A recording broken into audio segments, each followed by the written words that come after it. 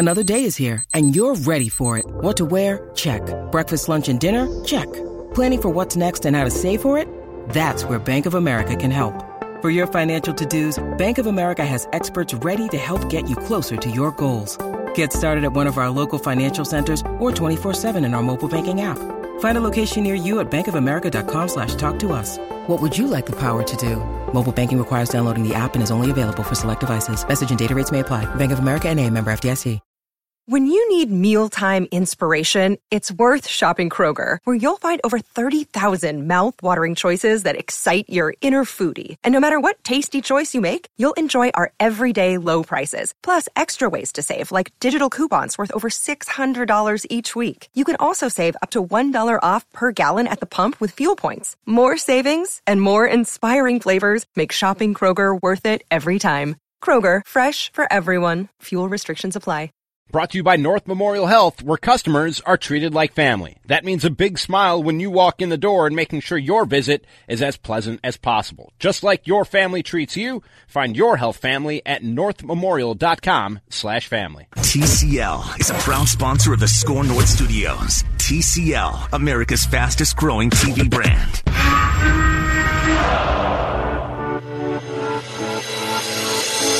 It's Purple Daily.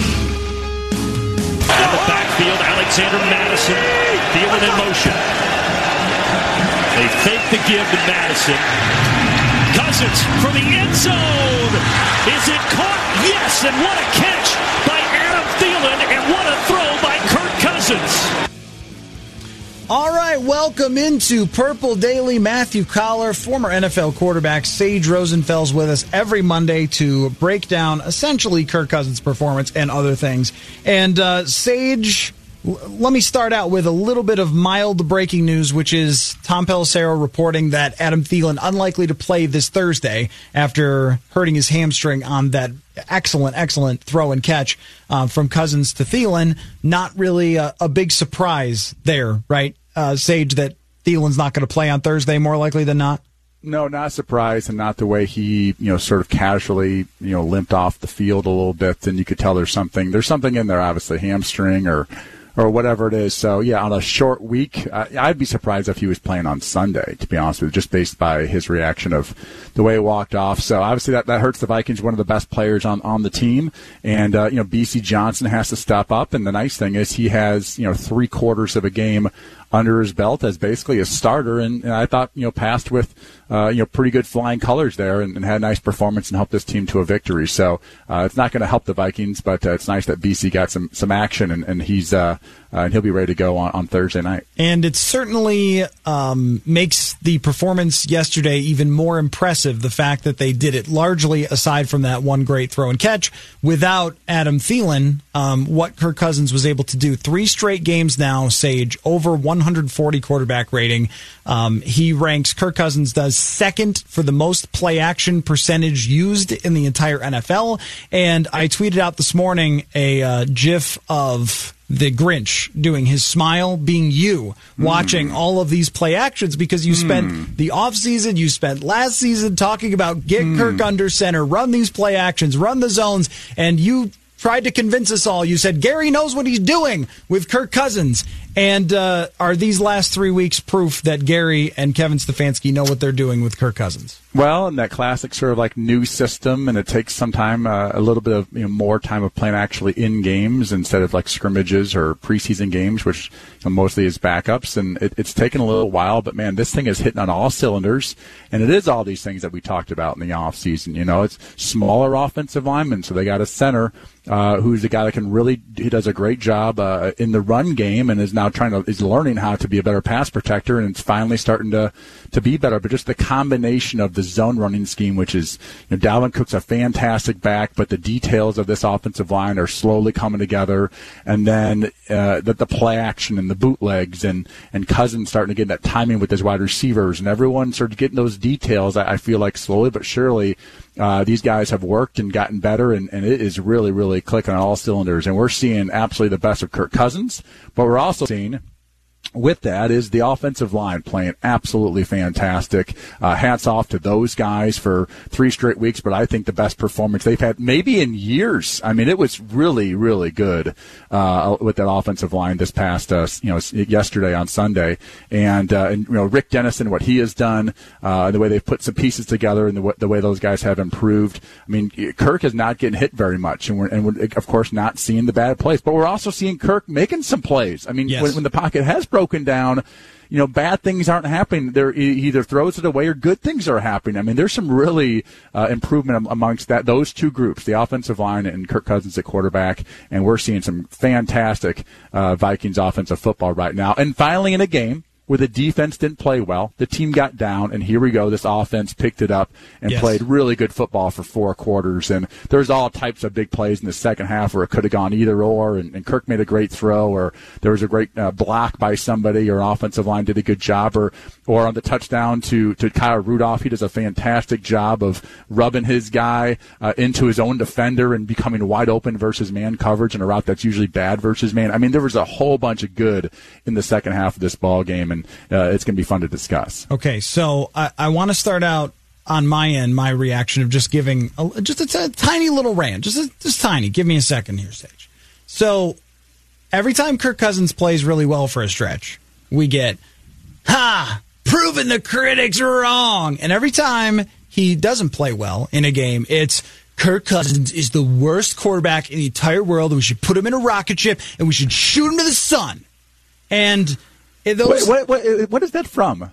It's from a movie or something like that. Maybe I thought I made it up, but maybe it is from a movie. But George Carlin once said we should push someone inside of a portable toilet and light them on fire. I thought that was a little aggressive. But anyway, interesting. So and last year was a disappointment for Kirk Cousins. He didn't play well enough. He had chances to put them in the playoffs, and he didn't show up in important games. Like, that's a fact. That happened. Throughout his career, he has had high highs and low lows, and every quarterback has this spectrum of possible outcomes based on their talent, right? And the circumstances will decide whether you are in the red, yellow, orange, or green, right? Depending on what you have around you. And with Kirk Cousins in 2016, Pro Football Focus gave him an 80.6 grade for that year. He threw for near 5,000 yards. He has Sean McVay. He's got Deshaun Jackson, Pierre Garçon, 2 great tight ends, a all-time great left tackle, Trent Williams, Hall of Famer probably,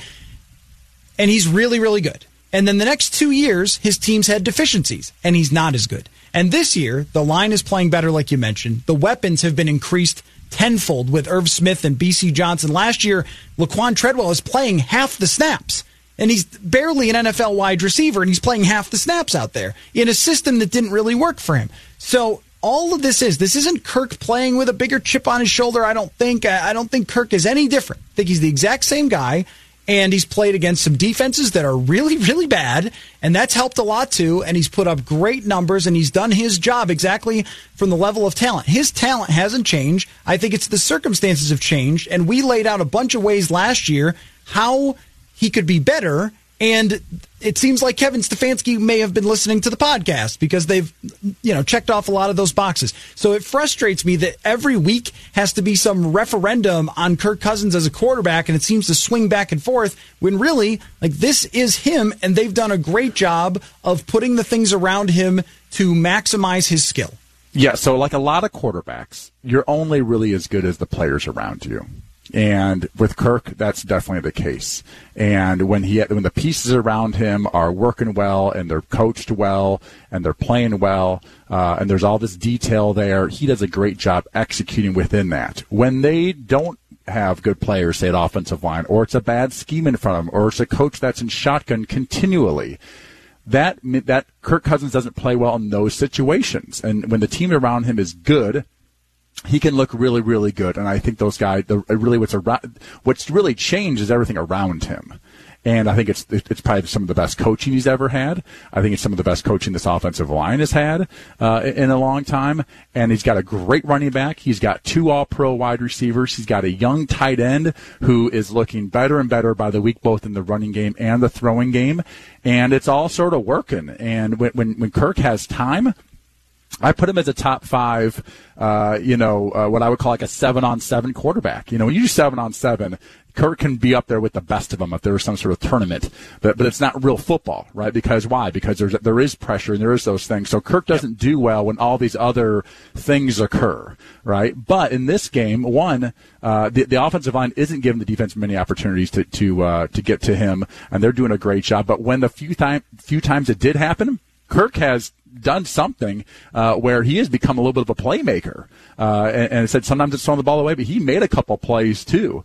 And I don't know if he's becoming more confident or what, but he is making some really, really good throws. He's not being foolish with the football. He's making good decisions, and he's seeing the field extremely well. And he's making throws that didn't seem like he was making earlier this year, and some of those bad losses and throws that he definitely didn't even make last year. So it's all just sort of coming together, and Kirk is playing well, and said that the offensive line's playing well, but he's got great players around him. I mean, Dalvin Cook. He also has the running game. I mean, that thing is last year. We didn't see the best of Kirk Cousins because the running game was abysmal. They were I think they're ended the season 31st in the league or something like that. Yep. Now they're up in, top 3, like in every single possible rushing category. And Dalvin Cook, another 5.7 yards per carry. And he said, we're seeing all the good stuff. We talked about in the offseason, Stephon Diggs and Adam Thielen are going to have higher yards per catch this year because of this play action thing. Wow. Stephon Diggs, 20.3 yards per catch yesterday, right? And Thielen, 1 catch for 25. I mean, we're seeing these numbers that we haven't seen because this is a style of defense that really, really fits the players that they have, but also fits the quarterback that they have, and they're executing at a really high level right now. Now, the big conversation, though, is whether you can take these wins and transfer them over against better teams and how much this really means. I'm going to give you a stat here, Sage. In terms of expected points added against the pass, here's how their opponents have done that they've beaten so far this year. Here's where they rank. 32nd, 30th, 26th, 24th, 22nd. That's not in order, but that's they're all bottom third or the worst in the NFL against the pass. The teams that Kirk Cousins has lit up, the teams where they've been an efficient passing game, and you wouldn't be surprised that Chicago and Green Bay are much higher on the list. When you get a chance, by the way, I'd love to check out the run. Because the way this offensive line, that is the biggest difference. I think not only the commitment to the run, but the way these guys have continually ran the ball fairly well. Remember, was it last week versus Philly? They were giving up like 63 yards a game, and Vikes ran for about 122, I think. So I think that stat more than the passing yard come from. Truly, we're in a situation where the run is setting up the pass. That's without a doubt, and we're definitely seeing that. The run to Dalvin Cook is setting up the fullback, for crying out loud, because the defense then had to make a decision between a fullback on a 3rd and 1 or Dalvin Cook, who is for the pitch on a 3rd and 1, and there's a 10-yard gain there. So it all comes down to, I think, the Dalvin Cook in this running game that starts the whole thing off. And if the Vikings struggle against teams down the stretch there, then we're talking about can the quarterback and the offensive line still produce enough yards, still produce in that 400-yard level more through the air than on the ground? We'll have to see. Well, they haven't played any really good run defenses either, aside from Philadelphia, and they ran okay against Philadelphia, but only 3.5 yards per carry. But of course, they were playing backup corners who forgot how to play football, and that was problematic. But even teams like Detroit is 28th in expected points added against the run on defense. So they're horrendous, and it's not surprising that the Vikings had a huge day against them. And when you look at the teams that they beat, there isn't a single good defense that you can point to. So the question is not, I don't expect Kirk Cousins to play good defenses and have a 140 quarterback rating. It's what percentage of this can carry over when they go to Dallas and play a team with a lot of talent that will be able to pressure the quarterback. Detroit. That is a really good question, and I completely agree with you. I think you don't want to look at it from a pessimist view and this view of okay, every time the Vikings win, everything has to be great, and every time the Vikings lose, everything has to be terrible. Sometimes you remember a couple of years ago when they lost to the Steelers, and Case Keenum was a quarterback, but he actually played pretty well. I'm like, it's not bad for a backup quarterback to come in and play well at Pittsburgh, right? And they lost the game. So, you can take the positives out of that. And I think what you're seeing is, we have to be careful on how positive we are based off the fact that they haven't defensively played anybody great yet. Yeah, and trying to contextualize what it all means. I mean, I think if you play against the great teams, they didn't play well. Right, Green Bay and Chicago. Exactly. The good defenses, they did not play well at all in those games. And Cousins against the teams that can pressure the quarterback was pressured, and it threw him off.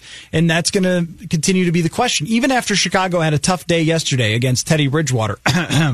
We'll turbo snark about that later. You can't get too snarky about the Teddy thing. I think everyone understood, like, what do you do with a guy who's going to... No. It's not that. It's about the people who are like, he only threw 14 touchdowns. He's not a good quarterback. Like, okay. All right. He wins, man. He wins. I will say he's a winner. Yeah, Sean Payton seems to think he's pretty good. But yeah, anyway. He finds ways to win games. It doesn't always have to be thrown for 350, I'll tell you that. Green Bay and Chicago in passing defense are 5th and 6th in expected points added. So they're very good, and they were very good against the Vikings passing game, and those were the 2 games they lost. And so Dallas is a little farther down the list, but I think that they're going to be a better challenge for the Vikings here than someone like Washington, which is another horrendous defense. They're 28th. So this is another game where they should be able to steamroll and continue to look good. It's just, how do the successful things that they're doing now transfer to those important games? Because I think we set the standard. Well, I think there's a couple games down the road. Obviously, they have Green Bay and Chicago again, but we'll see Dallas, who's got all types of athletes on defense, and Van Der Esch, their star linebacker, got hurt with a neck injury last night, and it doesn't seem like it's season ender or anything like that. But they've got them. They've got the Seahawks, who play good defense. The Broncos do play good defense, despite the fact that they're not winning very many games. For the most part, their defense has been pretty good. They have not gotten any pressure, though. They had a crazy deal where, like, 3 or 4 games in the year, they had like 2 quarterback pressures. It was something like no sacks. Yeah, that's bad. It was incredible. And I said, Green Bay and Chicago to end the season. They're going to see some good defenses, and we'll have to see how they hold up against the better teams the second time around. And I've always thought in this style of offense, when I was in it in Houston with Gary Kubiak, it did seem like as the year progressed, our offense got better, and we started clicking a little bit more. And the new guys, the rookies, the free agents that came in, the coaching was all starting to pick up, and we were seeing all the different looks, and it's like the second time around. We had seen this look before, and this is what happened last time, and guys played better. The detail was better, and I feel like I've seen that already the last couple of games. Again, against not as good competition, but I've seen better attention to detail from the quarterback to the offensive line to the receivers. As the season has progressed, we'll see if they do against top-notch defenses down the line. And I don't think you can throw these games out. Is kind of one of the points I wanted to make, is that there are some people who are saying, well, who cares? These defenses are bad. Throw it out. But when this is the NFL. Dominate. This is the NFL. Like, there's a lot of great players out there. You know what I mean? So yeah, there's it's even the 32nd ranked defense. Like, they've got probably a Pro Bowler over there, and they've got guys that are first round draft picks, and they're great athletes, and they can wreck a game. I can't be too. I guess this is the former player coming out at me, but just because you're doing something against the 26th ranked whatever doesn't mean you still have to get it done. And the Vikings have been getting it done lately. Well, and if it was just a bunch of checkdowns or something, then you might say, well, the defense won them a game or what. But it wasn't that these games. This was the offense and the passing game winning them the game in each of the last 3 weeks, and Kirk Cousins making a number of throws. Fantastic throws. I mean, a number of really good throws, and the one to Thielen was, I would say, minimum third, if not the fourth guy in that progression. When you're booting to your left, he's the backside post, and usually you look for the over route. You got to come back out in front of you, maybe somebody in the flat, and that fourth guy is that backside post. So what he saw when he booted to his left, he saw the tight end, or maybe an inside, I think it was a tight end, get picked up by the free safety, and that free safety jumped him, and then here comes Thielen, behind, and a great throw. That's an off balance. He flipped his hips, made a very, very good, accurate throw on the run. I mean, it was an Aaron Rodgers type of throw, and obviously didn't look as pretty as the way Aaron Rodgers or like a Pat Mahomes does it or something, or Russell Wilson, but it was still extremely effective, and he did that a couple times in this ball game. Made some really, really nice throws on the move, in particular to his left. Football. Once we get into flipping the hips, that's when it comes out. That's when it's Flipping gone the fully hips. football. All right, Sage, let's take a break. We'll come back, and we do have to talk about giving up 30 points on the road. And I got a good question from someone on Twitter, and I don't really know the answer to this, about Zimmer's defenses on the road and how a lot of times over the last couple of years they just haven't looked the same. And I want to ask your opinion on why that might be, because it was not a good performance by the secondary yesterday. So let's discuss when we come back. Matthew Collar, former NFL quarterback Sage Rosenfels, here on Purple Daily. North Memorial Health has over 400 care providers. That's right, more than 400 care providers and more than 6,000 team members that are dedicated to keeping you healthy. North Memorial Health is proud to partner with the Minnesota Vikings as they work to make Minnesota the healthiest in the league. They're more than a team at North Memorial Health. They're your family. At North Memorial Health, customers are treated like family. Your health family is more than a tagline. It's a commitment to delivering unmatched customer service. That means a big smile when you walk in the door. That means making sure your visit is as pleasant as possible. It means asking, what else can we do for you? North Memorial Health will treat you like family in a good way. The people at North Memorial Health will team up with you to help you achieve your best health. So step up your healthcare game today and find your health family at northmemorial.com/family. Once again, that's northmemorial.com/family. Cook lined up behind the fullback. C.J. Ham. On the toss, it's Cook. He's in. Touchdown. C.J. Ham played 39 snaps. I don't know about you, Sage, but when a fullback plays more than half the game, I get a little emotional. Just love them fullbacks. You know, I was at the Iowa State game earlier this year in high school, and one of my brother's friends sat next to me at the game. He said, we were the only high school in the state that featured the fullback. You ran that. Good. That's my favorite high school offense. Yeah, you put in the fullback's Feature the belly, fullback. and you ride the fullback, as they say, and you make the defensive end make a decision, and you just get that little advantage as an offense where you don't have to block somebody. And it worked yesterday, where they put the defensive end in a tough spot. Where does he take the fullback or does he take the pitch to Dalvin Cook that could go for 40? And he hesitated, and the fullback went for 10. So, the fullback has been a game changer. And again, I don't want to go back to your Grinch of I told you so from last year, but we talked about, I believe you asked me on our podcast, when Kevin Stefanski got the job, you said, what would you do if you're Kevin Stefanski? First thing you do. I said, I'd go walk up to the fullback, Ham, in the locker room and say, you better strap it up these next 3 weeks because you are going to be a sledgehammer. And they did play that style of football. And now this year, obviously, Ham's getting a lot of action in the Vikings, and it's definitely helping the Vikings offense. It's helping the quarterback. The fullback is helping the quarterback play his best football. I just couldn't have dreamed it anymore to my football sensibilities to have a fullback named Ham being featured in the offense. It's just perfect. It's a fullback named Ham, and in Nebraska, I have a local congressman named Don Bacon. Like, it's just perfect for where I live, I guess. It just sort of fits like a glove. So, Ham is a fullback and he's not a huge guy. He doesn't, he's not a guy that's like 6'2" or whatever, and a huge fullback. He is sort of a Ham out there, and he's playing pretty sweet lately. But it's real. Wow. That's excellent. That's excellent. Smooth as honey on that handoff, I would say. Smooth. Okay, anyway. Well, now, here's the thing, though, that I love about using C.J. Ham, aside from just, it takes me back to 1994, and I feel like Sam Gash is somewhere weeping with joy. But the other thing is that teams do not prepare for fullbacks. I was looking up in the NFL this year how many fullbacks have actually played football. And of course, there's Kyle Juszczyk, who plays a lot for San Francisco and really shouldn't be considered a fullback. He's kind of a hybrid tight end or something like that. C.J. Ham leads the NFL in snaps by fullbacks. He has 109. The next highest outside of Kyle Juszczyk, who's hurt, is Alec Ingold for Oakland. Who plays for San Francisco, correct? Yeah, he does. And that's, Kyle Shanahan and the Shanahan similar offense. Okay. But the next highest has almost half, which is Alec Ingold from Oakland, and then our old friend Zach Line, who is 58.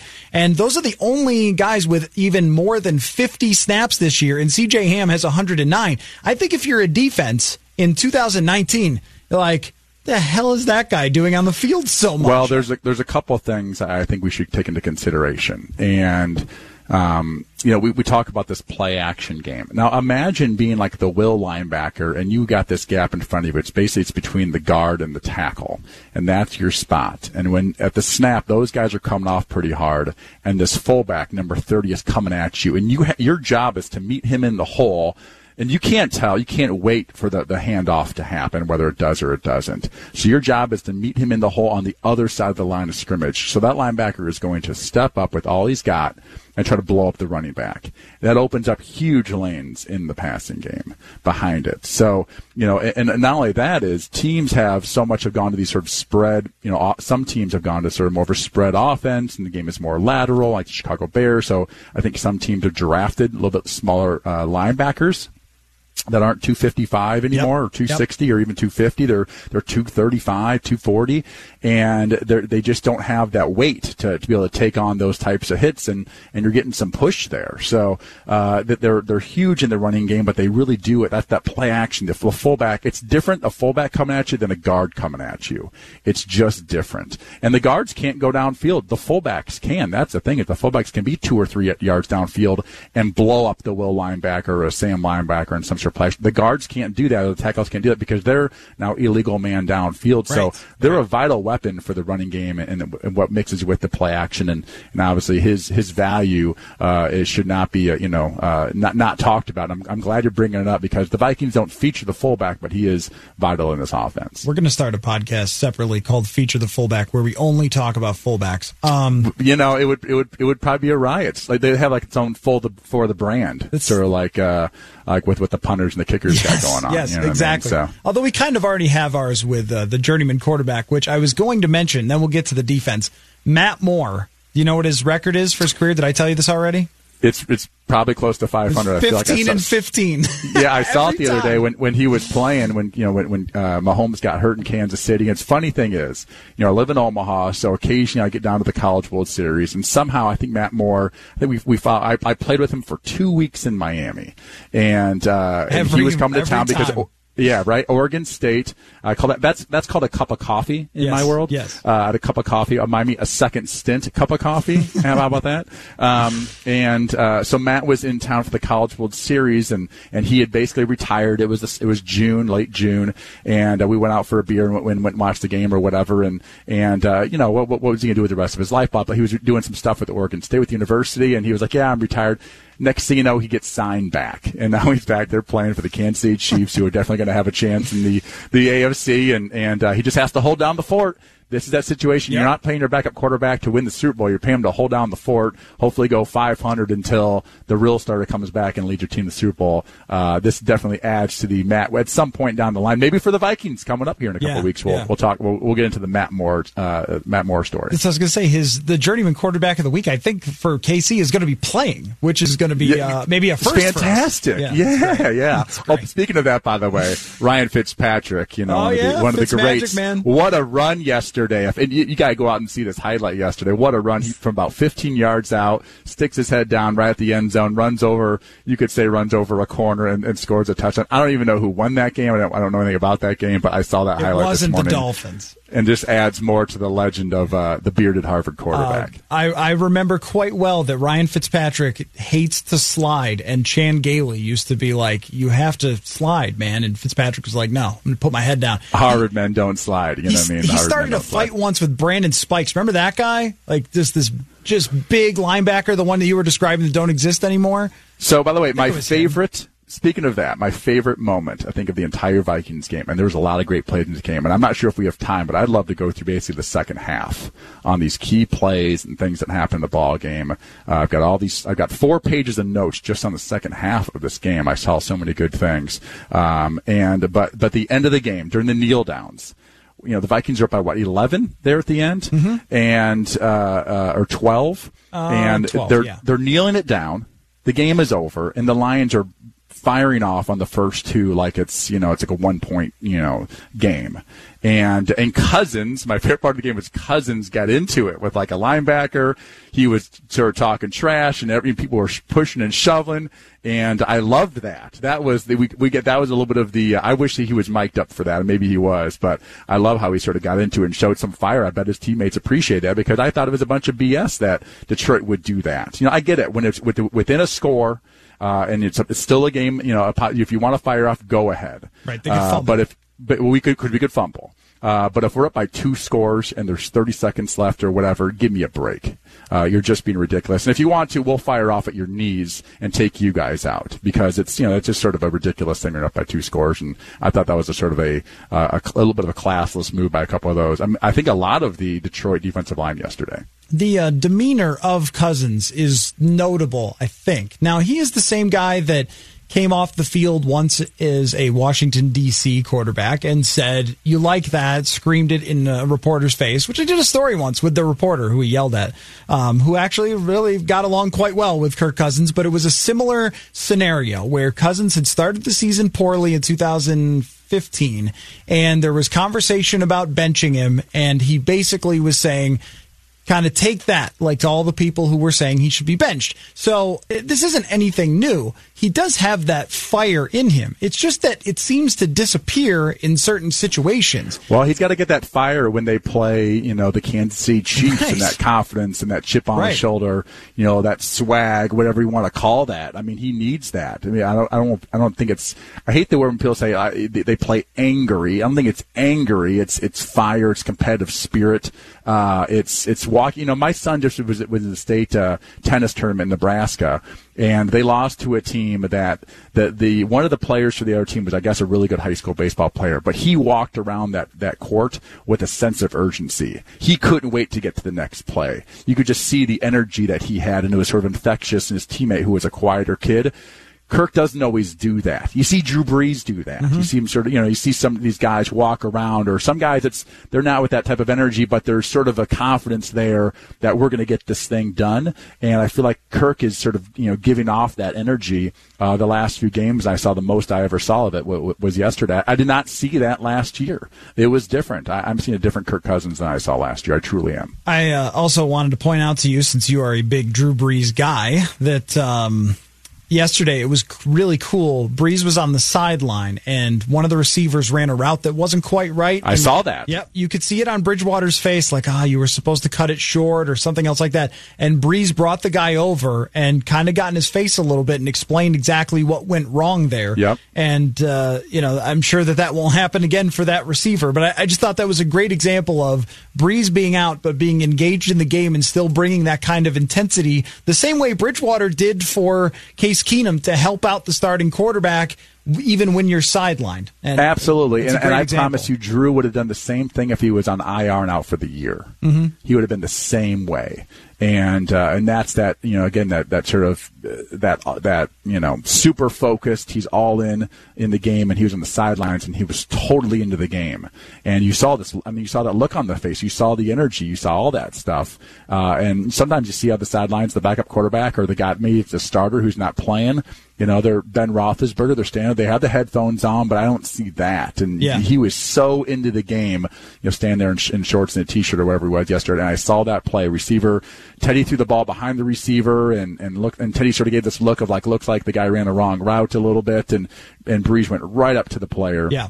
There's number 80, I can't remember, maybe a younger guy, and it didn't get in his face, but was like, what do you got on that? And you could tell the guy didn't give the right answer, and Drew set him straight. It was I think a fantastic moment, and showed a lot about, we've seen Drew Brees play for almost 20 years now on the field, but to see him not as a player, and to see that type of involvement in that organization, that's where people don't understand those low differences. That I always said that Drew Brees has as much as anybody in the NFL. He and Tom Brady have this magical that is just infectious within an organization. So you said, to go back to the Vikings game, that you wanted to talk about a few other plays that you had there in Sage's notebook. So yeah, Sage's notes. What else you got? Well, the first half, obviously, both teams scoring touchdowns, 21-21 at halftime, and the Vikings get the ball in the third quarter, and there was just some interesting plays here. The boot left. It ended up with a boot left to Ham for a 5-yard touchdown, again featuring the fullback. But there was a draw to Dalvin Cook. The Vikings don't run a ton of draws, and he bounces it outside, goes for about 15 yards. But there was a big play earlier in that drive that you might not think much about. There was a holding on the offense on Coughlin, the tight end, and it was declined to create a 3rd and 10. That could have been 2nd and 20. The Lions go man-to-man coverage, and they hit Diggs on the shallow for a first down. So it could have been 2nd and 20, probably going to end up being a punt, ends up being a first down. That ends with a touchdown for the Vikings. They take advantage of that what I think is probably a bad call. I think I'd take the 2nd and 20 over the 3rd and 10. So, it goes, now it's 28-21. The Harrison makes a nice play on a tackle on Jones all by himself in the open field by Marvin Jones, very good wide receiver. Yes. That creates a punt where the Vikings again have the ball. Cousins actually misses a play action to BC on a dagger, takes an extra hitch. The ball's behind him, perfect pass protection. He didn't play a perfect ball game. He missed a couple throws, and he missed BC on the very next play to create a punt. And then there's the high corner throw, the deep high corner throw on Anthony Harris. I can't say much that, Anthony probably could have gone for the ball, maybe broken that up, but that was an absolutely fantastic play and design, and play by Matt Stafford and designed by Darrell Bevel to hit that one. So that was a great throw that ends up going to a field goal because of a nice play by Eric Wilson on a breakup on 3rd down. So now the Vikings are up 28-24. So you know what the Vikings did great all day? Second longs. They have a 2nd and long here on this next drive. They hit BC, not for a first down, but for 10 yards. Creates that 3rd and 1 for Ham, right? But there was a lot of 2nd longs where they ran the ball and they'd get 7, 8, or 9 yards. Completely changes. Again, a lot of teams don't like to run the ball on 2nd down. The Vikings did it 3 or 4 times yesterday, and it seemed like they got 7 or 8s on all those. Those are huge plays by the offensive line in that running game. So that ends up, though, with a Bailey missed field goal, still 28-24. Then there's a really big play that was a first down as Detroit's moving the football. There's an offensive pass interference on, I believe, their tight end, Logan Thomas. And he just runs right over Barr, and it was about 10 or 12-yard gain for a first down. That turns into, now backed up, Everson gets a sack. They hit a long completion, 4th and 1. Vikings do a great job on that roll left of knocking that thing down. I'm not sure if it was Kendricks, but they knock it down. So the Vikings get the ball back up 28, and then the next drive is all the way down to score a touchdown. And there was a couple. The first play on that drive was a boot left, and Cousins makes a great throw to Diggs. Again, a throw. He's fighting fit into a small window. Really, really nice throw there. Another bootleg play, get him out of the pocket. A nice job on that. Later on that drive, there's a 3rd and 1. And that was that was after the Ham play, where again they fake sort of a jet sweep / fullback play, toss it to Cook, who's 1-on-1 with the defensive end, and there's absolutely no chance. Ends up being a 23-yard rain, right? So you want to talk about complementary football or designing things that look the same but like take advantage of somebody? Do you think Dalvin Cook is going to get run down by a linebacker or defensive end? You get him in space.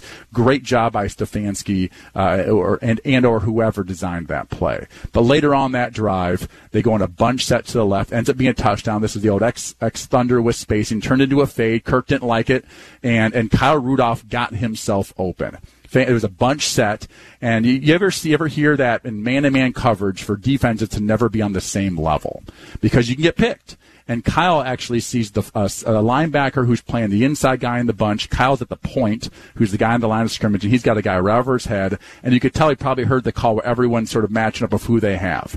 He actually runs left and creates a situation because the linebacker who was guarding the guy who's the first guy in the bunch set, he and the guy on top of him were right next to each other. And he actually creates those guys to pick each other, ends up being open over the ball, and ends up scoring a touchdown. That was like one of those crafty plays that Irv Smith is in like 10 years is going to have learned that and get himself open for a touchdown. This is why it's nice to have these great veterans. Later on, there's the back shoulder again. Rhodes gets beat for the 4th touchdown by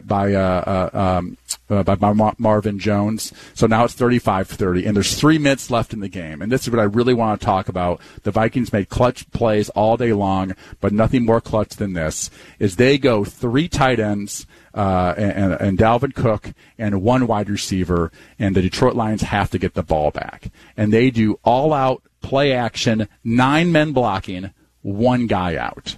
cover zero, no safety back there, and Cousins throws a perfect ball. Great pass protection. Detroit completely sell out for the run, and no one's going to guard Stephon Diggs over the entire field, which is his straight speed. And he outran the DB, and it was really sort of the end of the game. It ended up being a Cook touchdown that truly put it out of reach. But that play, the design, the willingness to call it, to sort of put the game in the quarterback's hands, because you do have an advantage at wide receiver, and you get 9-man protection selling out. It was perfectly called. I'm sure they knew they were going to get cover zero because Detroit had to sell out to stop the run there, and absolutely fantastic play by Cousins, by the offensive line, by the tight ends, and obviously by Stephon Diggs, catching that thing and making some run after catch. I just thought extreme football there in Sage's notebook. I just thought that play was the evidence that everybody was feeling it. And I don't know if you had this feeling yesterday, Sage, or not, but I did, of when Pat Shurmur was on fire in 2017,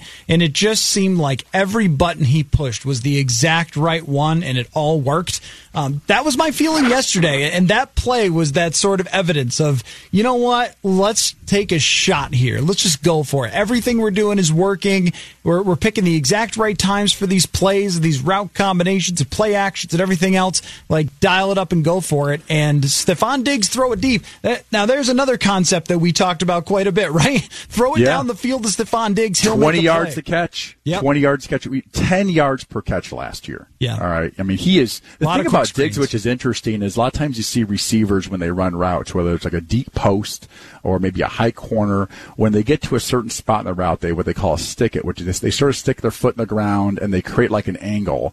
And he just runs. He doesn't usually do that. When he's running a post, it's very slight, and he just straight, says, "I'm going to outrun you," and he does, just outrun, and he gets separation from the DBs. So talk about a guy it's amazing how much he was overlooked by everybody, including the Vikings at the combine, or else he would have been higher drafted. But we talked about his yards per completion going up in this past offseason in this style of offense, and sure enough, it most definitely has. Yep, and it shows you how much the scheme impacts numbers like that, for sure. Let's take a break, and we'll come back, and I want to get to the defense, because I want to hear what you think about the coverage yesterday. Was it something the Vikings were doing? Was it another really good quarterback having a really good day and good wide receivers?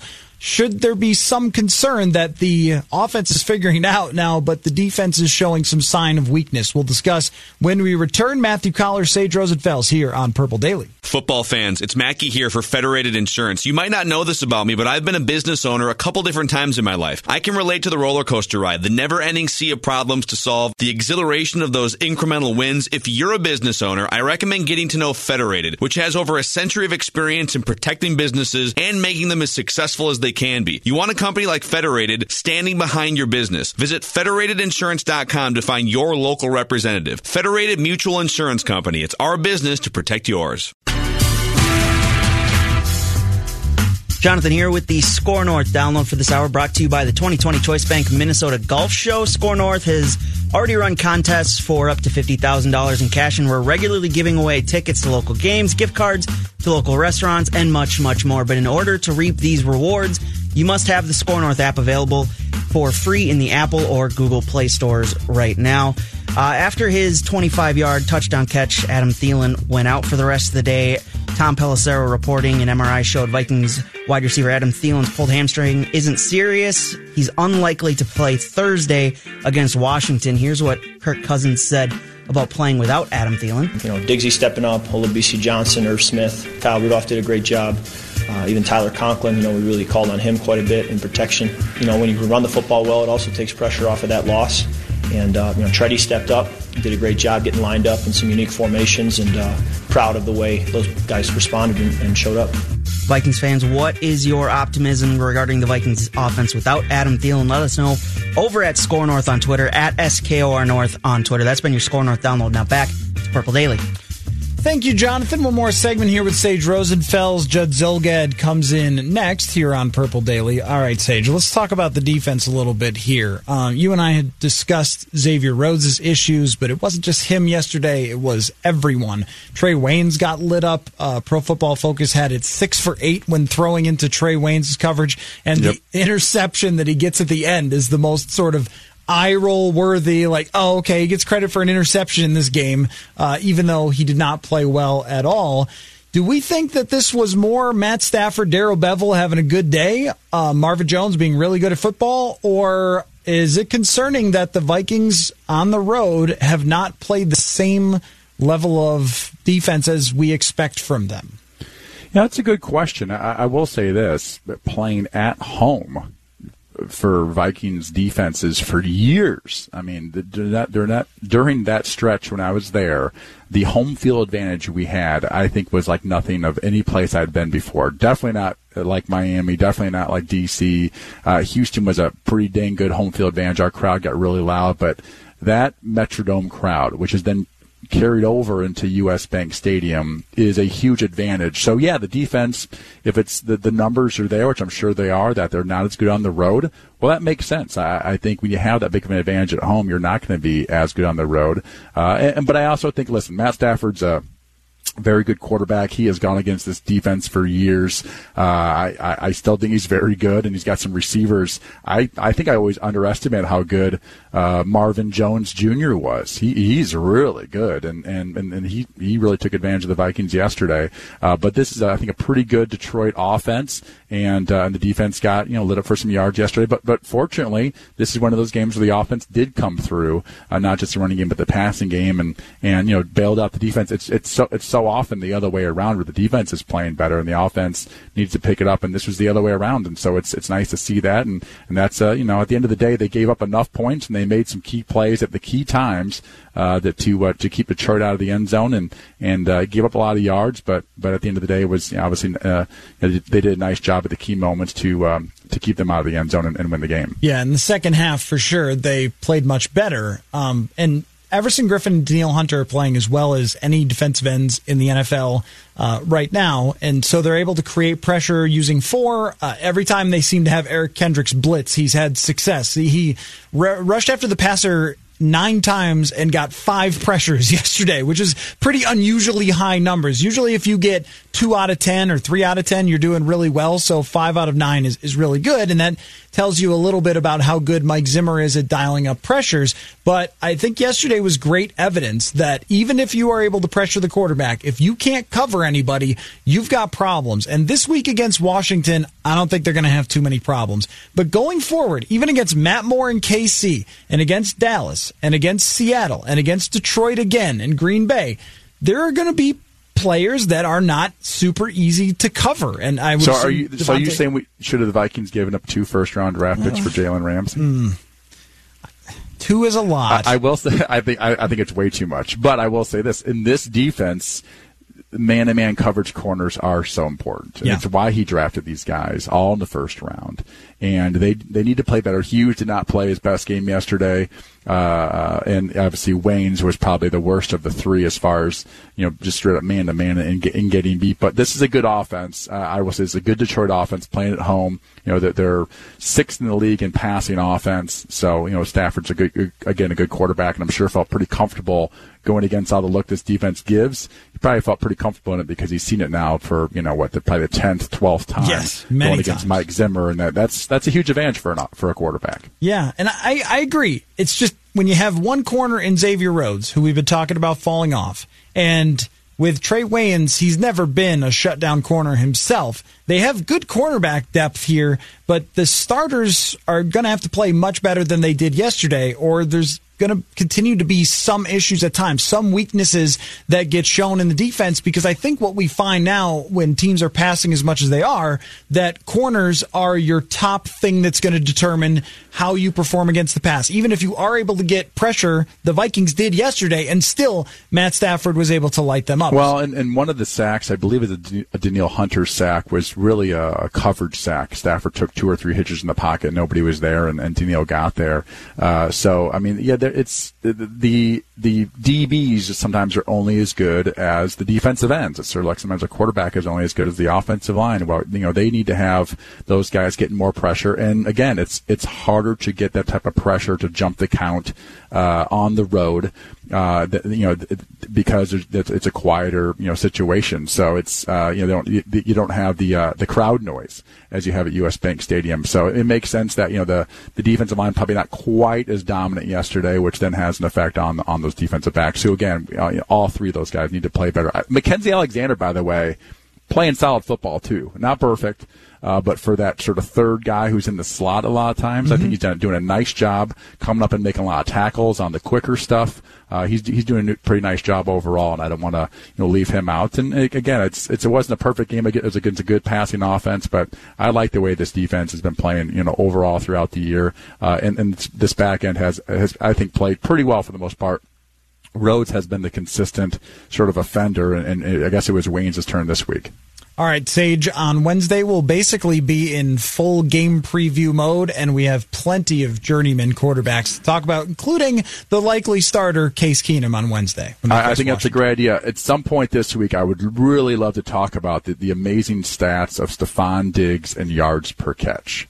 And it's something that we went over the last year or whatever, talking about that and how it was down. It was 10 last year, 18.7 this year. My guess is probably top 5, if not the highest in the NFL.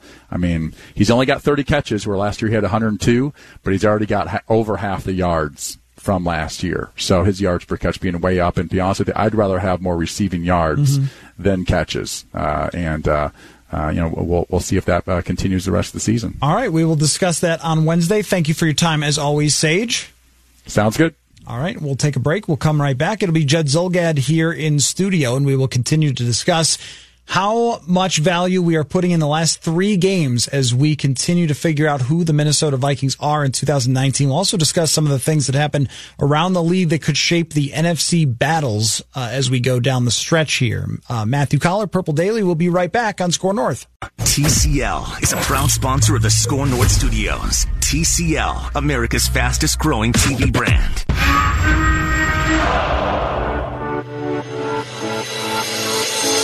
It's Purple Daily. We missed a couple of the play actions in the first half, and actually in the second half I felt pretty good about it. We gave them the one field goal and then until they get the touchdown at the end, but we had to make some adjustments at halftime because we weren't covering enough. And then, at the end, the one drive that was, they got the touchdown on and went for 2, that was, we can play a lot better than that. That's Minnesota Vikings head coach Mike Zimmer. A huge win for the Vikings yesterday, 42-30, winning with offense, something that we have not said that many times on the station, at least since I moved here at the beginning of the 2016 season, and I don't think it was said that many times even before that in the Mike Zimmer era. So I do want to talk more about that with you, Judd, because there's a thing that's just been sort of agitating me about how we analyze Kirk Cousins, where every week seems to be a referendum on, is Kirk Cousins good?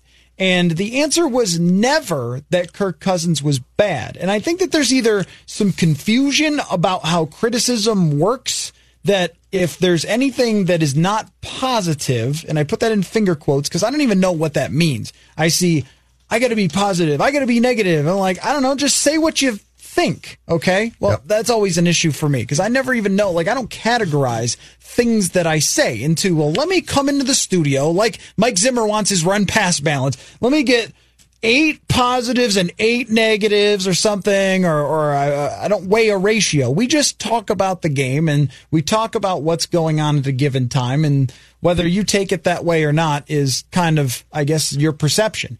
But it has become frustrating to have every good game that Kirk Cousins plays, you have a bunch of people who are like, see, he was always great, and you haters were just mean to him. And then every bad game he has, you have a bunch of other people who go, see, you should have never believed in him, and Spielman should be fired and pushed off a high cliff, tumbling down to his death. Like, okay, everybody is a little much on Kirk Cousins. Mm-hmm. I think when the Vikings got Kirk Cousins, they should have known, and if they didn't, then shame on them. And we definitely knew that this quarterback has a very specific set of strengths and a very specific set of weaknesses. Liam Neeson. That's what I was going for. I'm glad you got that. He's got a very specific set of skills. Yeah. And if you maximize those skills, then he can save your daughter from terrorists. No, wait. He can throw it down the field and be successful. And if you don't, he will not be good and won't win a lot of games, right? And throughout his career, what makes him fascinating is he has always been on teams that were imperfect. The Washington teams, even when he had great offensive weapons, they had terrible defenses and a terrible franchise. And then his last year in Washington, some of those things fell apart and he got worse. Last year, the Vikings didn't have the right system for him. They didn't have additional weapons like Irv Smith or B.C. Johnson or even Amir Abdullah. Like, even just guys who could kind of show up and make a play here or there. They didn't have that. C.J. Ham wasn't used very often last year. So now what you have is an advantageous schedule so far, combined with the right process, combined with the right weapons for Kirk Cousins to be very good. And I think anyone with any reason in their brain would say, repeating this on a week-to-week basis, these Mahomes-like performances over the last 3 weeks, pretty unlikely. But let me give you one more thing before I'm done sort of ranting about how it's just frustrating how we almost can't talk about anything else except for who was right, who was wrong. And it's just very boring to me just to say that. Sure. Kirk Cousins' grades from Pro Football Focus, the last 4 years, I'll give them to you. 2016, 80.6. 2017, 70. 2018, 79.3. 2019, 81.4. 3 out of the last 4 years, he's basically the same exact guy. Okay. With some ups and some downs. He doesn't play to a certain level each week. He's got some good games. He's got some bad games. He's got some really good games. Some games against horrendous defenses, which, wow, the Lions are worse at defense than I thought they would be, are really, really good. And that's what Kirk Cousins is. And the big question is not whether he can light up great defenses, bad defenses, which he deserves a lot of credit for. A lot of credit. He was great yesterday. I mean, absolutely fantastic. Yeah. I'm not going to say that he didn't do anything because I don't see everybody doing that. It's very good, yeah. But that's not the question that needs to be answered about Kirk Cousins. That's not the debate about Kirk Cousins. It's twofold. It's one, can he ever beat teams that matter in situations that matter? And two, was it worth it to pay him the amount that they paid him? Those are the big Kirk Cousins questions. It's not, can he beat the New York Giants? Which we don't know yet, yeah. Or Eagles, who now look, we'll talk about that in a bit. And the Detroit Lions. Yeah. So I think we've got to just decide where our debates and conversation is going to be with this quarterback, because each week it becomes really like head spinning to see people on Twitter, and Dick Vitale randomly got involved in this yesterday. Like, well, I don't see the haters now. Like, I don't know. Did Vikings fans ever hate Kirk Cousins, or did they think, oh, this probably won't work out because we're the Vikings? And then it didn't for the first whole year and 4 weeks. I think it's that. Yeah. I think it's exactly that. I think it was a question of, and you know what? Among the fans in this town, and this might be because the Vikings are so widely followed, Matthew, I will often say that they are the most rational, because you do get a lot of, well, Cousins isn't good, but it's not, I hate Kirk Cousins. And you know what? Through 4 games, there were question marks.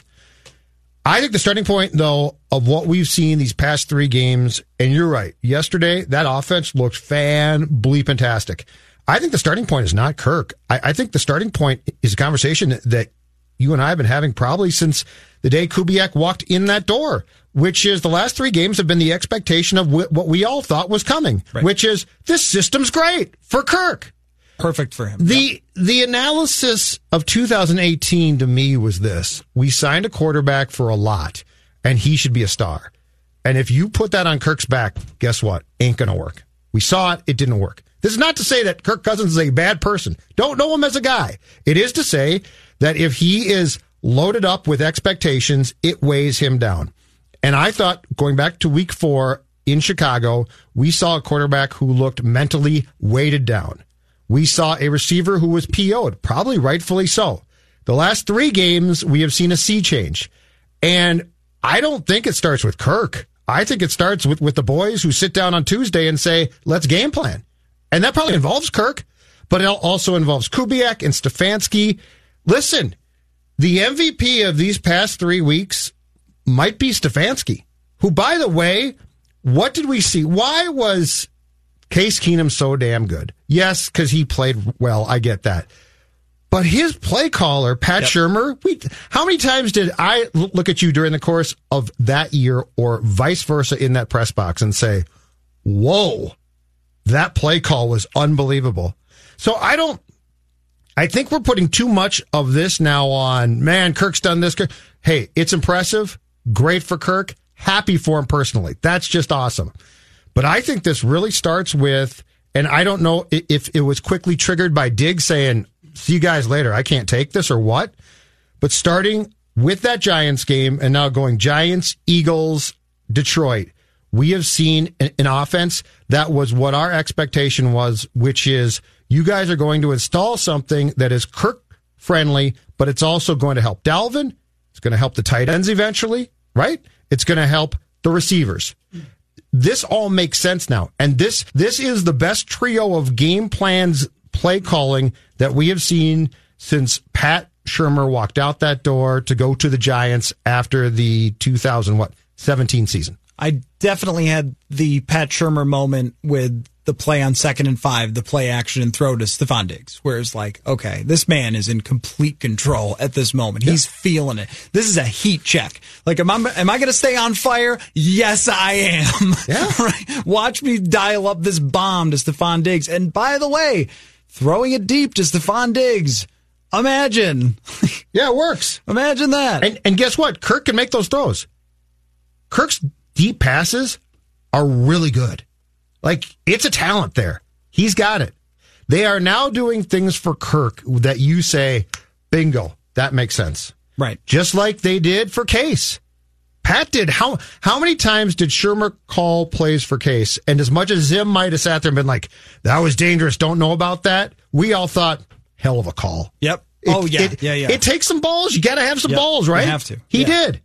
And in this case, Stefanski and Kubiak are doing the exact same thing, which really, to me, largely flies in the face of those first 4 games. Right, yeah. And getting Kirk to throw it down the field, though, has taken having to design plays that would allow him the right read in the right circumstance where Cousins, and I thought he said something very interesting after the game. He said, well, when the calls are coming in, I'm agreeing with them. Like, this is very typical of Kirk Cousins when he's not feeling it and he doesn't feel like you've dialed him up the right thing, or when he doesn't see the read that he needs to see. It's not like he could pull the ball down like a Deshaun Watson, or even we saw Carson Wentz do that on a number of occasions. Not a good game for him last night, but Wentz is another guy where the call might not be there, but he can pull it down, he can make a play, and so forth. And that's just not something that we see from Cousins very often. The throws on the run, which he's very good at, are designed for him to run exactly to that spot. And he can do it with anybody. I mean, this is why I've thought of him as being so much like Jared Goff, where when Sean McVay was dialing him up exact spots to be, he could go to those spots and make the throws that he's asked to throw.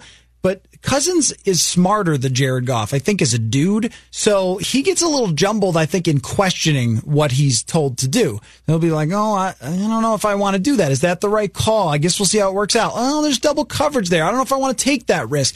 And in this case, they've done such a great job against very poor defenses of getting guys one-on-one and getting guys open. And now, if you try to guard Stephon Diggs with 2 guys, Zimmer mentioned this after the game yesterday, well, now Irv Smith is here, and that is a game changer. Irv Smith is ripping off big plays now. So is BC. And BC Johnson is a game changer. This guy is good. Mm-hmm. And I wrote it a couple of weeks about how he came in and became a sponge basically to Stephon Diggs and learned real quickly. And he's a very, very bright guy, which always seems to correlate to success at that position. If you're real smart, you're going to do well.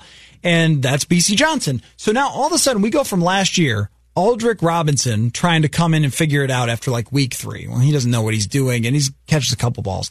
Laquan Treadwell, one of the worst NFL players I think I've ever covered, who like was, I don't know, paid or just got time out there and wasn't just a replacement guy who was signed off the street, but a first-round pick who cannot play. And they put him in there to block at this point. You can always tell. I don't know if teams have picked up on this. Like, you can always tell, oh, Treadwell's in there. They are blocking. Yep. They are running the football. Yep.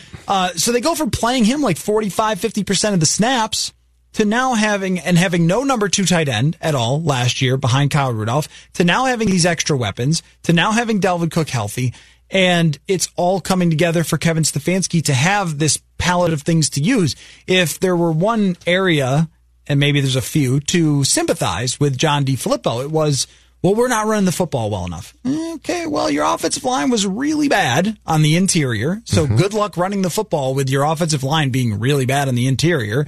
And also, you have no other weapons outside of Diggs and Thielen, so teams can focus on those guys. There was also, I thought, with John, an expectation that we just signed a quarterback and he's being paid a lot, so go do it. Right. Where now there's no, the Kubiak system works. This is like after the Chicago game, the light finally clicked, right? Like you finally said, okay, this starts to work, and they did different things. But again, how comfortable does Kirk look now? How comfortable Kirk has never, since he's been here. Yeah, Kirk has never had a span of games since joining this team last year where you said he's at ease completely. And that last game against the Bears, he looked like a guy who was miserable, looked like a guy who couldn't stand his job.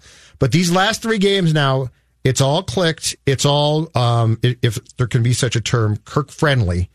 And because of that, he is able to execute an offense that looks like it's designed for him, as opposed to saying, Kirk, here's my design, go try and do this. Okay, I want to give you some Kirk Cousins criticisms, and I want you to tell me, still fair, wasn't fair, or we'll see. Okay. All right? Yep. So, criticism number 1, can't beat good teams, can't beat good defenses. We'll see. Criticism number 2, doesn't have control of the team, like isn't really the leader of the offense. Actually, in some ways, I think that's very fair. Doesn't need to be, as long as he's comfortable being him. Overpaid, overrated, all those things, stealing the Vikings' money. I don't think that was ever true, but that's probably not true, because that probably goes too far. Now, let me offshoot of that is wasn't worth the amount of money. Ooh. Can I wait to see the end of the story? Because now we'll see. I mean, that's right now sort of the point of the exercise. Yeah, right now, it's a definite we'll see. It's 3 really good games, but Matthew, it's 3 games. That's the thing. I can't jump in the pool right now. This is the reason that I wanted to do this, because I thought, when I saw Dick Vitale of all people, saying, what is Dick Vitale? Why is he getting involved? On the haters? Well, I have no clue. But he's in Tampa. It's funny because it just seems to be this never-ending battle, and I can't sit here and say, well, we'll check in 2020 at the end of that season and decide whether it worked out. But ultimately, that is kind of how it's going to go, is the criticisms that I think have always been fair when they've been brought up. When you lose to Chicago and score 6 points, you have receivers running open all over the field, and you check down to C.J. Ham, then you deserve to be criticized when you consistently cannot put together a good performance against a good defense, and when you consistently struggle on the national stage, which I don't expect he will on Thursday. But when that... He would have to work on Thursday to do that. Yes, he would. But when that happens, and then you get a couple of good games where it's been against really, really bad defenses, well, I don't think that debunks those criticisms. I think that those criticisms are still sort of jury is out with him in Minnesota. His history so far as a starting quarterback, all those things have very large sample sizes of happening. But he wouldn't be the first and only guy to have sample sizes of those things happening and then find the right offense and have that change. Can I run something past you? Okay, so here's my theory, too.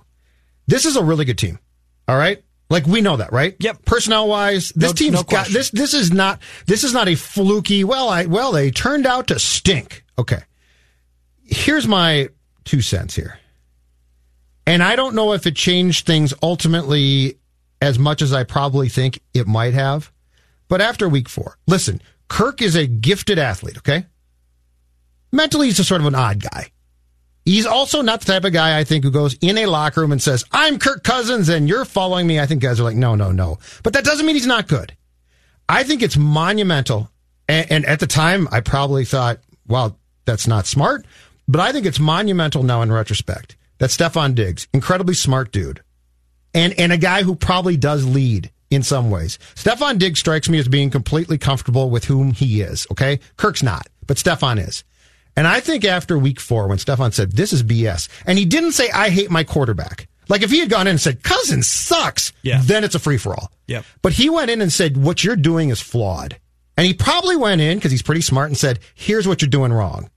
Because it's not a coincidence that then the next game, and it's not that Diggs starred against the Giants, it's that they threw the ball. And that sort of started the ball rolling to where we ended up against Detroit yesterday. My point being is, I think this is also about people of importance emerging. And I think Stefon Diggs being a smart guy, being a guy with a voice, being a guy who is not scared, basically said, your system is really good, but it's so flawed. Because then, bang, it just changed. And Zimmer strikes me as the type of guy who might have said, damn it, he's right. And I know people think he's grump, but Mike's a guy who adapts. And I would not be surprised if Stefon said, you know what, Dalvin Cook is damn good, but what we're doing makes no damn sense. And if somebody said, you know what, okay. Because now it's gone to exactly the common sense offense that we all were expecting probably in week 1. And yesterday was a great example of the pass sets up the run. Mm-hmm. In a successful offense consistently, it's the pass sets up the run. And when everyone is afraid of Dalvin Cook, we really see it. The impact on tape of teams selling out to try and slow down Dalvin. But he didn't dominate that game early. He dominated that game later. And that's what you have when you have a really good team and a really good running back. And the best example might be like 09 Vikings, where you could certainly finish any game you're ahead with Adrian Peterson, but Brett Favre is the one who's getting you ahead. Correct. And when you have this much talent, you should be getting ahead with the pass. And, to your point, I think that the frustration from everyone after week 4 was they know that they should be a Super Bowl contender with this roster. And here's one criticism that has turned out to just not be correct. And I made this observation many times looking at their salary cap and saying, I just don't know how they're going to do it. I just don't know how they're going to keep their talent. And I'm sorry, Rob Brzezinski, for doubting you, but also, the draft as well. And that's luck a lot of ways, but they also had the right theory to go after Irv Smith. Alexander Madison's been good, but draft late wide receivers and see if one clicks. And they got lucky this year. It did. Stacey Coley didn't, but BC Johnson did. Coley a couple of years ago with the same sort of theory of drafting guys late. So there's a little bit of luck that plays into it, but they have been able to build this roster despite Kirk's huge salary cap hit and maintain its level of quality across the board. From now the weapons are better, the offensive line is better, the defense is just as good in terms of those players that were the key guys from 2017. I am surprised in a lot of ways that they've been able to do that. But that also means that the bar is set extremely high. Like, this team came in with the bar set at NFC Championship. I don't know if ownership necessarily put it there, but I know the players did, and they all came back because they believed that this could be a Super Bowl team because they saw it before, and they see the talent of the quarterback is higher than it is of Case Keenum because they practice with the guy every day. And when it didn't go well in week 4 and they were a mediocre team through 4 weeks, I mean, I could totally see why people would start looking around and they would start using the word frustrated and they're apologizing to each other and skipping practice and things like that. Mm-hmm. But I do think that Diggs putting a foot in the ground, basically, or planting the flag of like, we're going to change this offense and we're going to throw to us and that's how we're going to win. I think that's going to be looked at possibly as the turning point moment, unless they lose on Thursday or something, right? Then this conversation changes big time. So let's discuss that going forward, these next few games and what they mean. Really only one good team on the road in the next 4, but there's opportunities for trap games. So let's discuss. And then I got to throw a few things, and including some turbo snark out there as well. We'll discuss when we return. Matthew Collar, Judd Zulgad on Purple Daily. In the backfield, Alexander Madison, feeling in motion. give to Madison. Cousins for the end zone. Is it caught? Yes, and what a catch by Adam Thielen, and what a throw by Kirk Cousins. They fake it to him, and they throw it out to the rookie, B.C. Johnson, and he is into the end zone with his first career touchdown. A big day for the Minnesota Vikings offense yesterday, over 500 yards. It felt like 1998 all over again. Kirk Cousins, best 3-game stretch ever in terms of quarterback rating. Best game by PFF in terms of his overall grade. Best graded game from him of his entire career. So I wrote a bunch of different stats that stuck out to me looking through today. If you want to check that out at scorenorth.com, Matthew Collar, Judd Zolgad. So we did this exercise before this week, and I think it's changed a little bit because the NFL will always be the NFL. And week-to-week league, I don't know if anyone's ever mentioned that to you, Judd, but I want you to rank the top teams in the NFC again. Why don't you just give me your top 6 teams in the NFC? Because last week you had the Vikings at 6. Yes. Okay. Number 1 stays the same, Saints. Man. And your guy, Teddy. What a win. That's a hell of a win. 5-0. Do you think that Mikey didn't tear up a little bit? I mean, when he watched that. But here's the thing about that win. Just a little tear. When Teddy rolls out to his left and flings the ball 30 yards down the field over 2 defenders to Michael Thomas. Like, yeah, this ain't no backup quarterback. Yep. That is Teddy Bridgewater playing like old Teddy Bridgewater. And at one point on a 3rd and 5, he took off and he did a juke move and he got hit from behind and he just got forward enough for the first down. And he got up like, are the knees still there?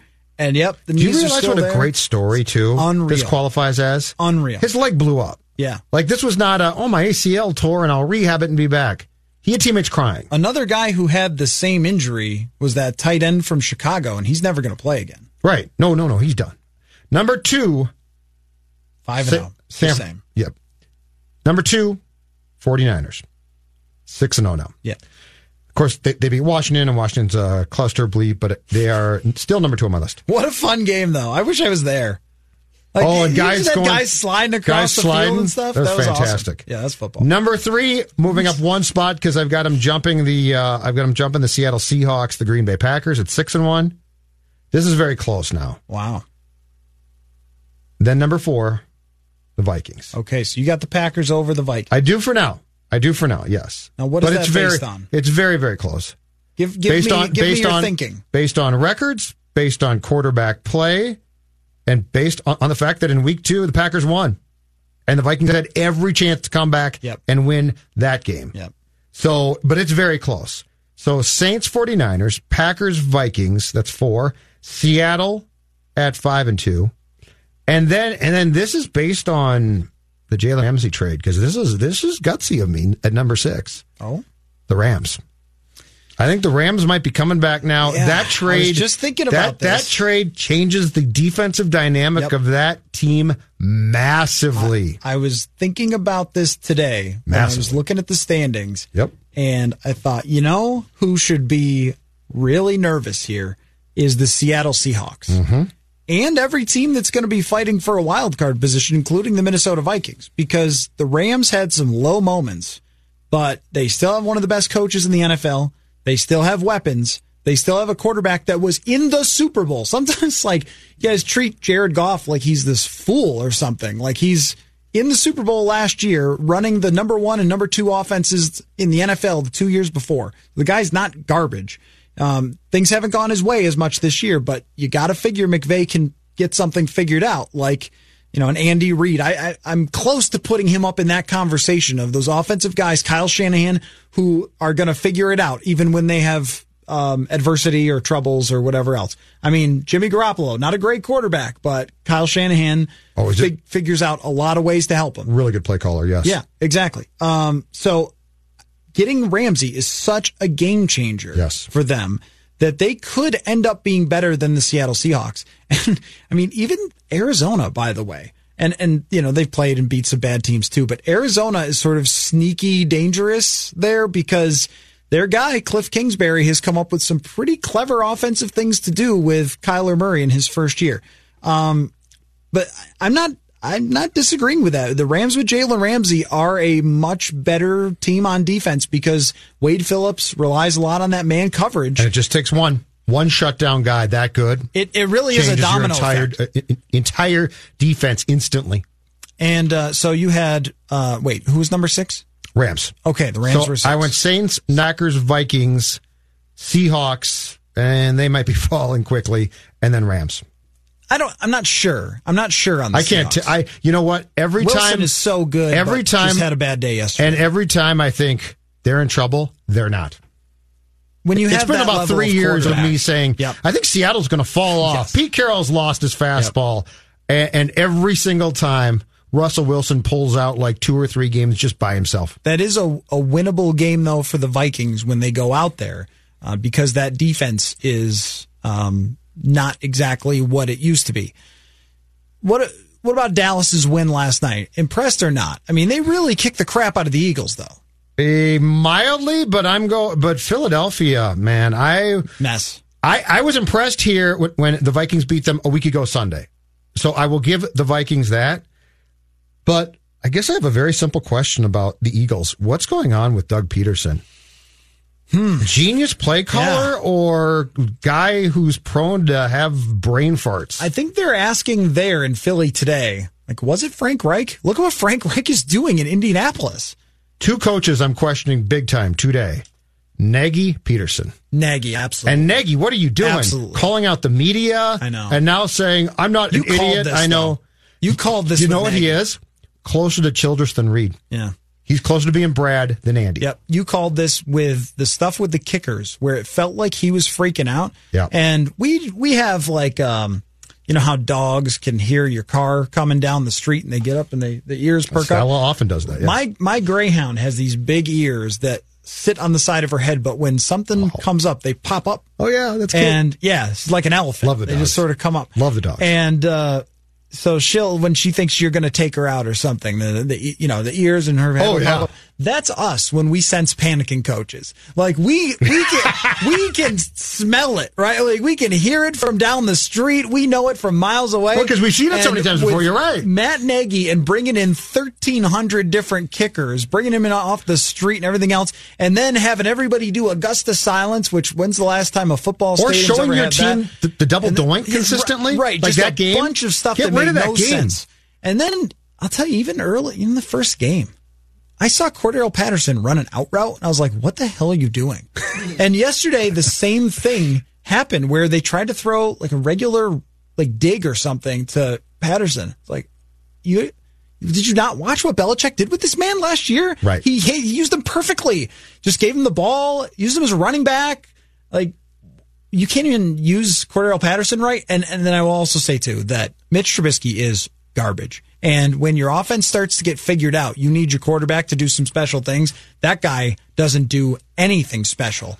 And last year, it just became more and more obvious that their defense getting all those turnovers helped them produce a lot more points than they were actually worth. And we called that, too. Absolutely. That they wouldn't be able to do it again. And then, lo and behold, they're healthy all last year. And then, whoop, Akeem Hicks is hurt. They're not exactly the same. And that's just how the NFL works a lot of times. So Chicago, to me, is just out of this conversation. Yep. With Green Bay and Minnesota way ahead of Chicago. Forget about them. Detroit is done after yesterday, too. I just don't see either one of those teams being competitive. They could both win against the Vikings when they come here, but I don't think that they are in this conversation for the playoffs. Dallas, of course, is going to win the NFC East easily, I think, if Philadelphia doesn't get it turned around fast, but them not trading for Jalen Ramsey, and now all of a sudden some rumblings inside the locker room, questioning the front office. And guys aren't Peterson. showing up on time. That's the beginning of a problem. Changes fast. Now, let me give you the team that is hardest to figure out here for how good they actually are. The Carolina Panthers.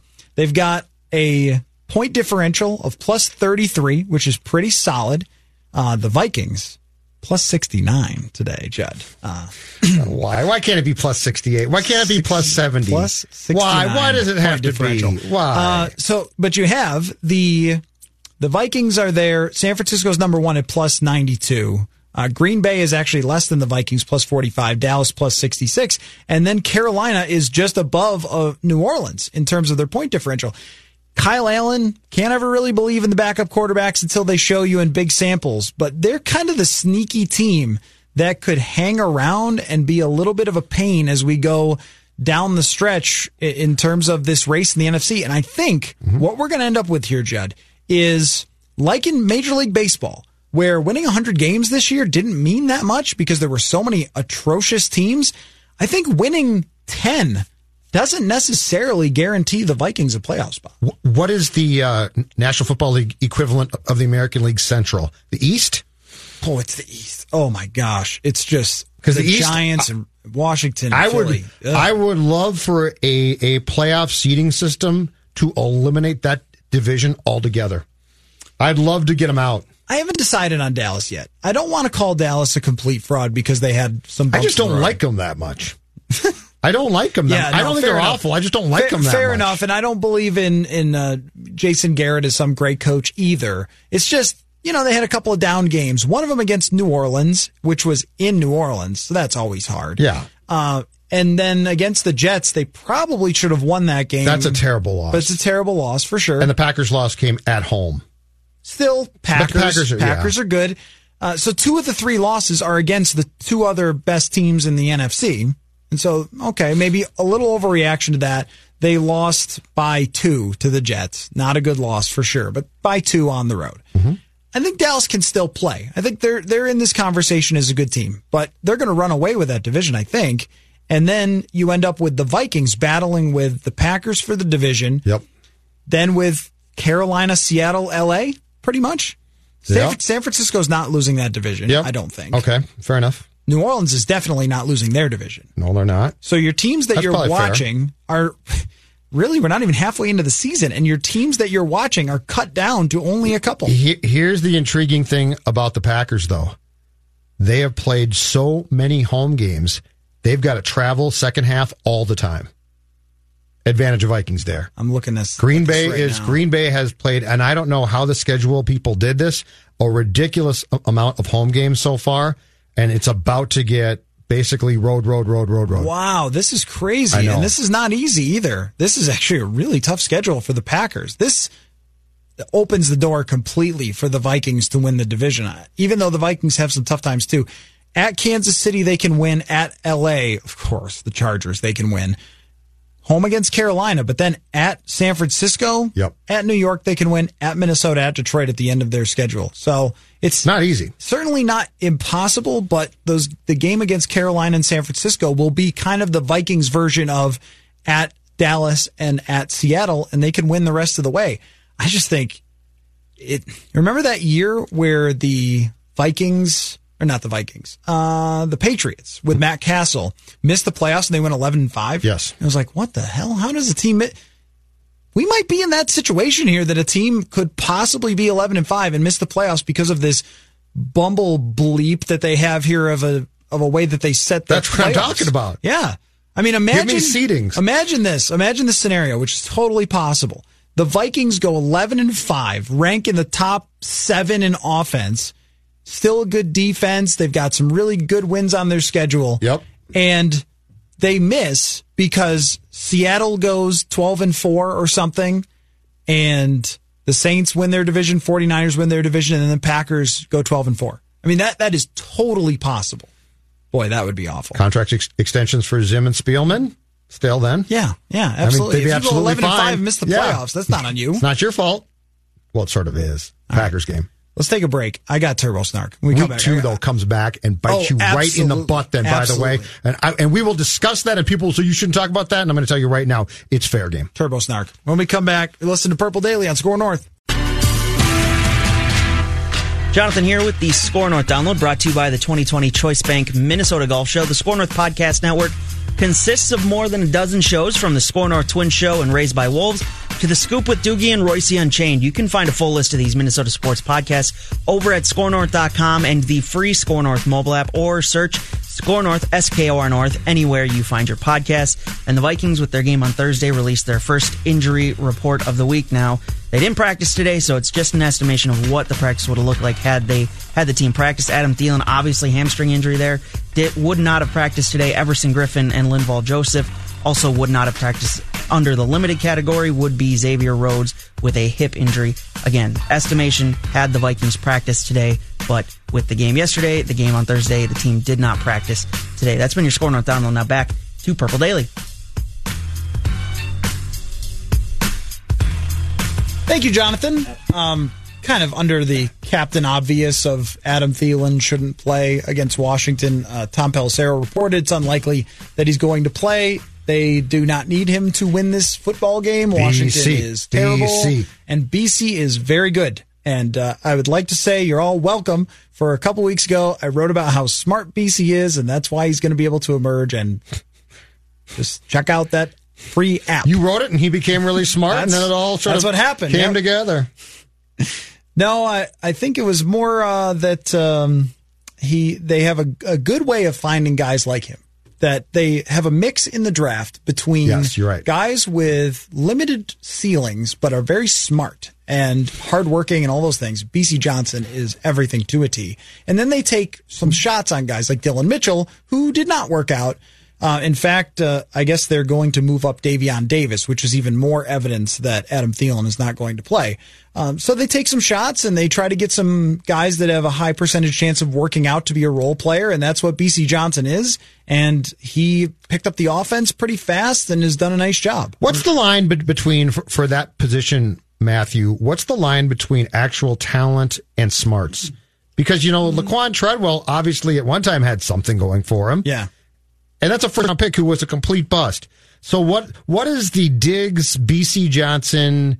You're going to fall because of something, but your smarts are so high. Your sports IQ is so high that you're not only going to be fine, you're actually going to be pretty good. So the thing with Diggs is that he is a top athlete. Like, he is a 4.4 runner with great hands.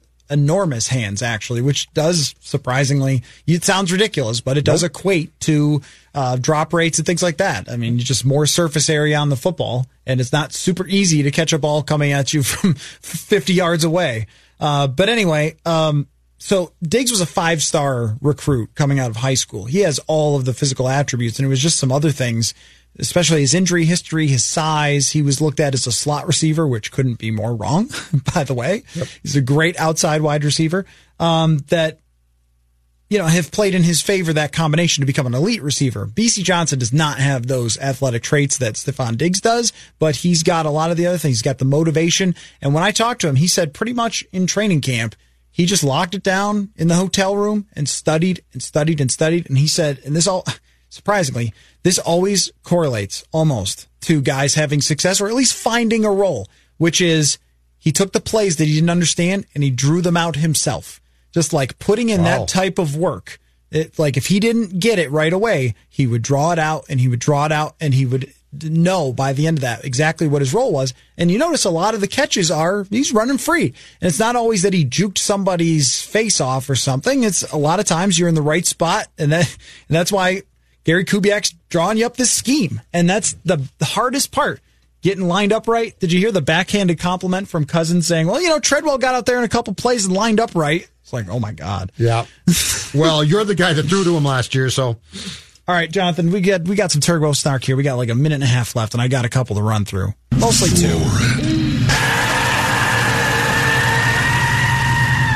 Okay, let me just start out with this. Boy, that Lamar Jackson, good thing that wasn't a running back, eh?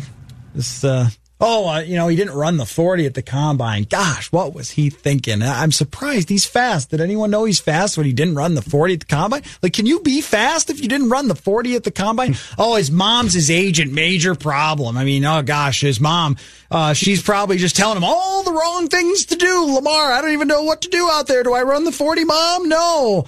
Oh no, I won't get drafted high. Even the Ravens, they picked a stupid tight end that sucks instead of this guy, and then got lucky that everyone else was stupid. Lamar Jackson, really good at football, always was, should have been one of the top 3 or 4 picks in the NFL draft. explosive, dynamic, unbelievably good college quarterback who came from an NFL system that asked him to go through the reads and make throws. And here he is beating Seattle on the road over Russell Wilson. And once again, John Harbaugh and the Ravens are very good, and it shouldn't come as a surprise to anyone. Perfect organization for Lamar Jackson to fall. And how about a little Teddy Bridgewater? 5-0. 5-0. I took so much crap from people over the years about his 14 stupid touchdowns that I almost lost my mind. I spent, I don't know how much time researching Teddy Bridgewater's background and talking to people, dozens of players. I talked to a sports psychologist about Teddy once for a story.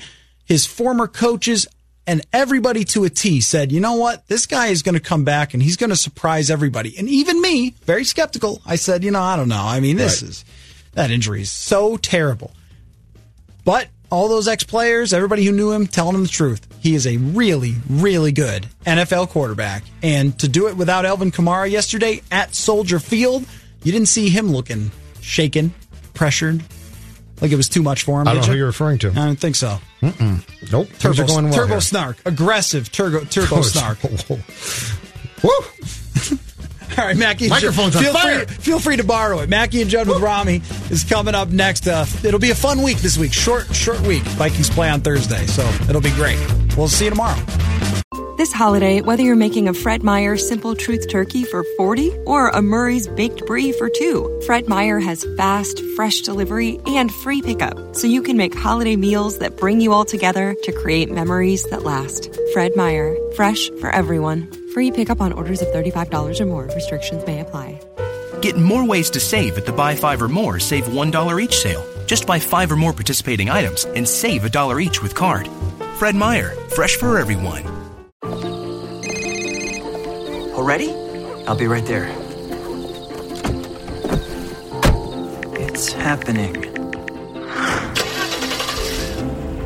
Take I-5 south. You are on the fastest route. Mom says, OMG, I'll let everyone know. You have arrived. Honey, I'm right here.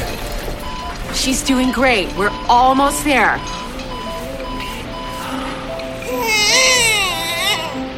She's perfect. Hey, baby girl. The whole world can't wait to meet you. Live larger with more coverage. Share your news, big and small, on AT&T, the network that now covers more than 99% of Oregonians. Visit your AT&T store to learn more. Coverage isn't available everywhere based on third-party data.